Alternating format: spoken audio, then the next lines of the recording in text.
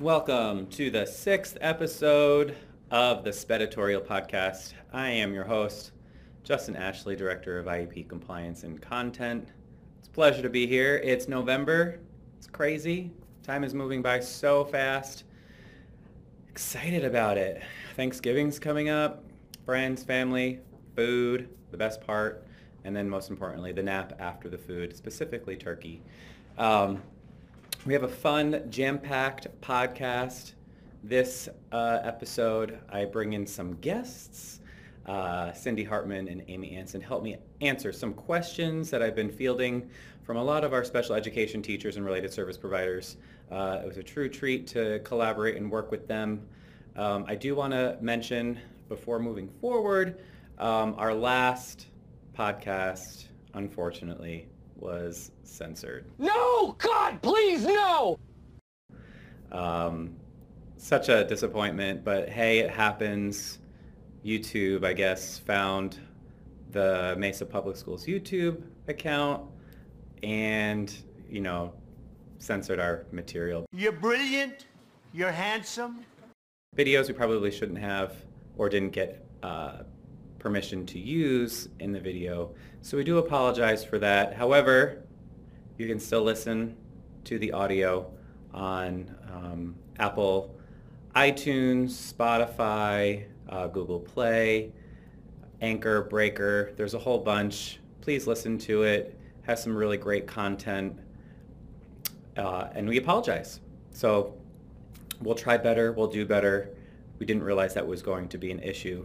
So let's get into it. Welcome to our podcast. Our what? Our podcast, the Mesa Public Schools Special Education Sp.Editorial podcast. This will be like reading a newspaper, but you're not reading a newspaper because you're just listening. Listening to me drop some jokes and drop some knowledge. This will be entertainment for your ears. Now, how was that for an intro? Nailed it. I just hit the button. Oh God, this is bad. Welcome back. It's Justin Ashley, Amy Anson, and Cindy Hartman, also known as Curly, Larry, and Mo. We are here to provide some guidance on related service providers. It's kind of a dynamic trio with some of the questions that we've been receiving as of recent. So, getting into it, the top 5 with me and my guests. Why I oughta.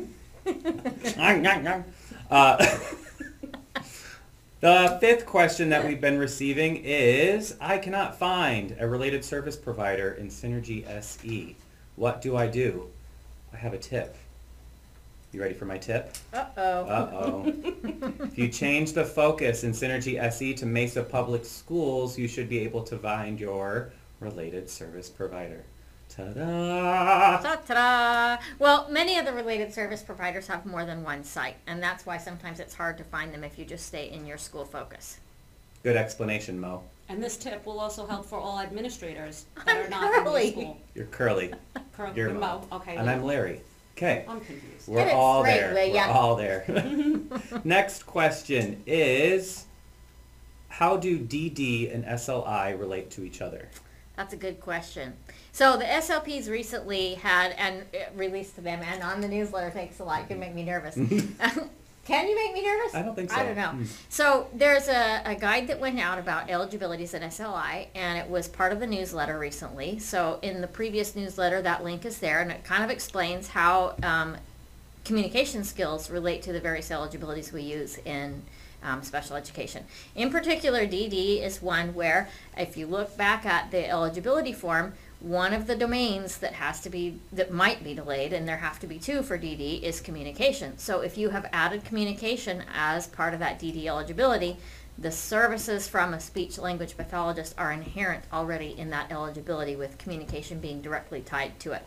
Therefore, those services would go in specially designed instruction. One of the protections that affords us is we now know that it's not just a related service, and that service can't be taken away through just an IEP process. It's protected by that eligibility.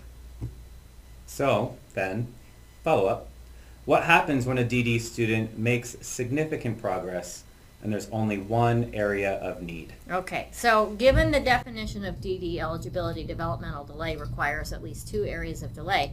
Students, we see it all the time, especially students who are leaving preschool and they're moving on, and now, wow, they've made great progress and that's wonderful for the student, but if there's really truly only one area of need, then we need to be going back and doing a review of existing data process. And we can change the eligibility according to there only being one area of need, and the review of existing data can satisfy that need for an eval process. We do not have to have standardized testing if we have ample other data through informal means to show that there really is only one need. A lot of times the culprit for that final need is the speech and language services. That's the one we probably see most frequently. And then in that case we can change the eligibility to SLI. If there's any question about there being another area of need, or we might want to continue to watch that student, there's nothing wrong with having another service even through consult, because that's still a need that's reflected in the IEP if we're not yet ready to change that DD eligibility. Does that make sense, guys? It does. I've been getting a lot of questions on this, and I think you probably have too. If it's an SLI only student and there's academic needs that are coming into question, what would be the next process for teachers to start exploring? Okay, that's a big question, and I'll try to make it quick, but the messaging I have about that is if that SLI eligibility is for articulation only, it's kind of non-negotiable that we need to go through and formally address those other areas of concern. Articulation or fluency or voice are not a close enough tie to the other areas of academics. If, for example, though, that student has a language impairment, and let's say 1.5 years ago we looked at all the academics and that student didn't qualify in SLD, but those needs persist, that's an appropriate time to do as IDEA allows and add those academic services. The problem that I have with it is when we have an SLI student who's maybe language only and now we're adding academic services, but we've never fully investigated the academic needs. And part of that investigation is the SLIT process, wherein maybe it's not a new referral, but it is a new area of concern, and we need to trace what's being done for that student in the classroom and how those supports have helped that student to this point as part of that review of existing data. In a nutshell, right, Amy? In a nutshell. In a nutshell. It's a good explanation. Thanks. So then I've been getting a lot of emails too on OT-PT items, and one of the issues that have been popping up, or questions I should say, is how can an OT or PT support an IEP? And I'm going to let Cindy explain that just a little bit. Okay, so this is a very loaded question. However, we're going to try to simplify it as best as possible. OT and PT services can only be a related service on an IEP. As a related service, we have to then support something that the student needs academically or within their educational environment. So if it is listed as a need on the IEP for them academically or during their educational day, OT and PT can then support that. So then the follow-up to that question is we've been getting some transfer-in students that have OT and PT and goals standing alone. What would be the process for that? Because I think teachers are confused. Well, why are other school districts doing it and we can't do it? But there is a reason as to why some may be doing that. Yeah, either, you can correct me if I'm wrong, they're coming from out of state because they have different state guidelines, or they're coming from a charter private school. Where Is they that? then, yes, a charter or private school would then, a lot of the districts or charter schools write discipline-specific goals as opposed to writing student-oriented goals. We write goals here in Mesa. Our interpretation of IDEA states that goals are written to support student need.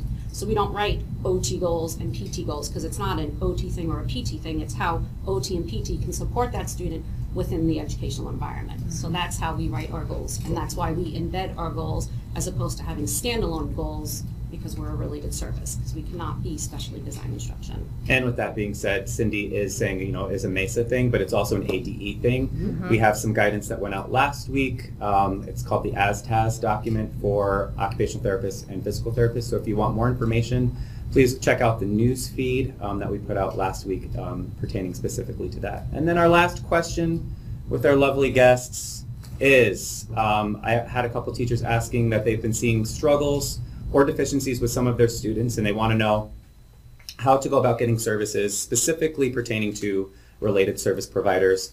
I'll have Curly go first, and then Mo to follow up if Well, I'm going to say that because I know Cindy's going to say it's Gen AZ 32. So there's a consulate request that's done for a student who already has special education. So that's the segment of students we're talking about. We're not talking about the Gen Ed student.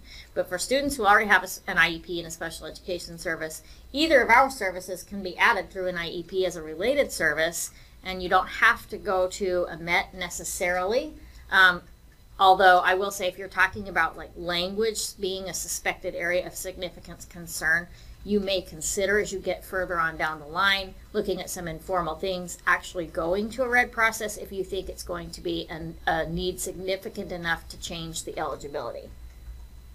Right, and then for OT and PT, we do not have to go to a RED or a MET process because as a related service, we are written to support what the needs are on the IEP. So as teachers, if there are concerns regarding OT or PT needs that are affecting the student's ability to access their environment or support their academics, then we can come in as through the consultation request process, which there is instructions on our forms and manuals. Is it just called forms now? Just called forms. Through the Sp.Ed site under H, how to, I believe. And you can read the instructions on how to complete Gen AS 32, and OT and PT will come in, and speech can come in and provide a screener, and then, if necessary, go to an assessment to support the services that the child needs. And one thing that Gen AZ 32 does is it allows us to collect a parent signature for permission for any kind of standardized assessment that's occurring outside of a MET process. Again, OTs do not require that MET process ever. Right. SLPs don't necessarily either for a related service, but you might want to consider it depending on. Because as you all know, one of the times that we always need a parent signature is when we are asking for permission to test a student. Correct. Super important. Well, that was just fantastic. Thank you guys for being my guests. Anytime. I appreciate it. I know you guys are super busy with your hectic schedules with all your SLPs and OTs and PTs, and you had to come talk to this lovely fellow right here. Who was Mo? I forgot. You're Mo? I'm Larry. I'm Mo. Oh, why Larry. I oughta. Thank you, guys. We're back. I hope you found that session informative and useful. It's geared towards our related service providers. However, it was really useful information for our special education teachers and our school psychologists if they wanted to navigate a little bit in the related service provider field. Amy and Cindy have such a huge amount of information. I hope I get to collaborate with them on another podcast soon. I love working with them and collaborating with them, and I always learn something new.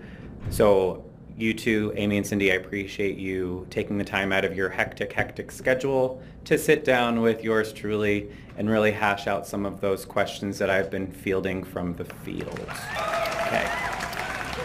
The winner of the question from the last podcast, the one that got censored unfortunately, I didn't have too many responses with the answers, probably because the video was removed, but Michelle Castillo or Michelle Chowning, I know you go by both or one or the other. Your email's one and you go by the other, or vice versa. You won, so expect a gift coming your way. The answer, or let's say the question first was what was the videos or the movies that I mentioned in the podcast, and they were The Shining, I Know What You Did Last Summer, Spooky Scary Skeletons, and It. Some of my favorite movies. I love scary movies, so that was kind of a fun little question that we put together, not specifically Sp.Ed related, but thought it was kind of fun. So congratulations, Michelle.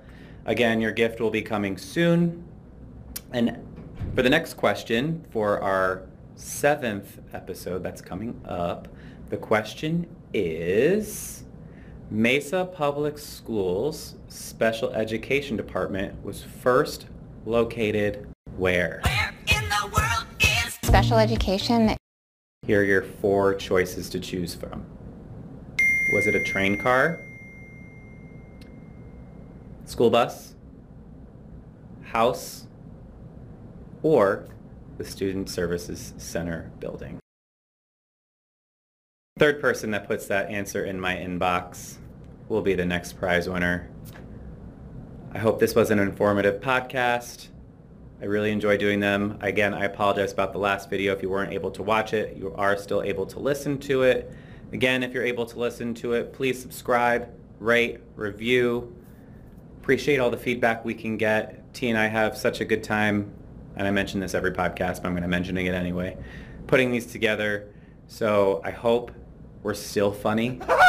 I may be funny looking, but I hope she, does that nose thing, or maybe into the ear this time. I don't know. So again, thank you for listening. I truly appreciate it. Justin, Ashley, I'm out.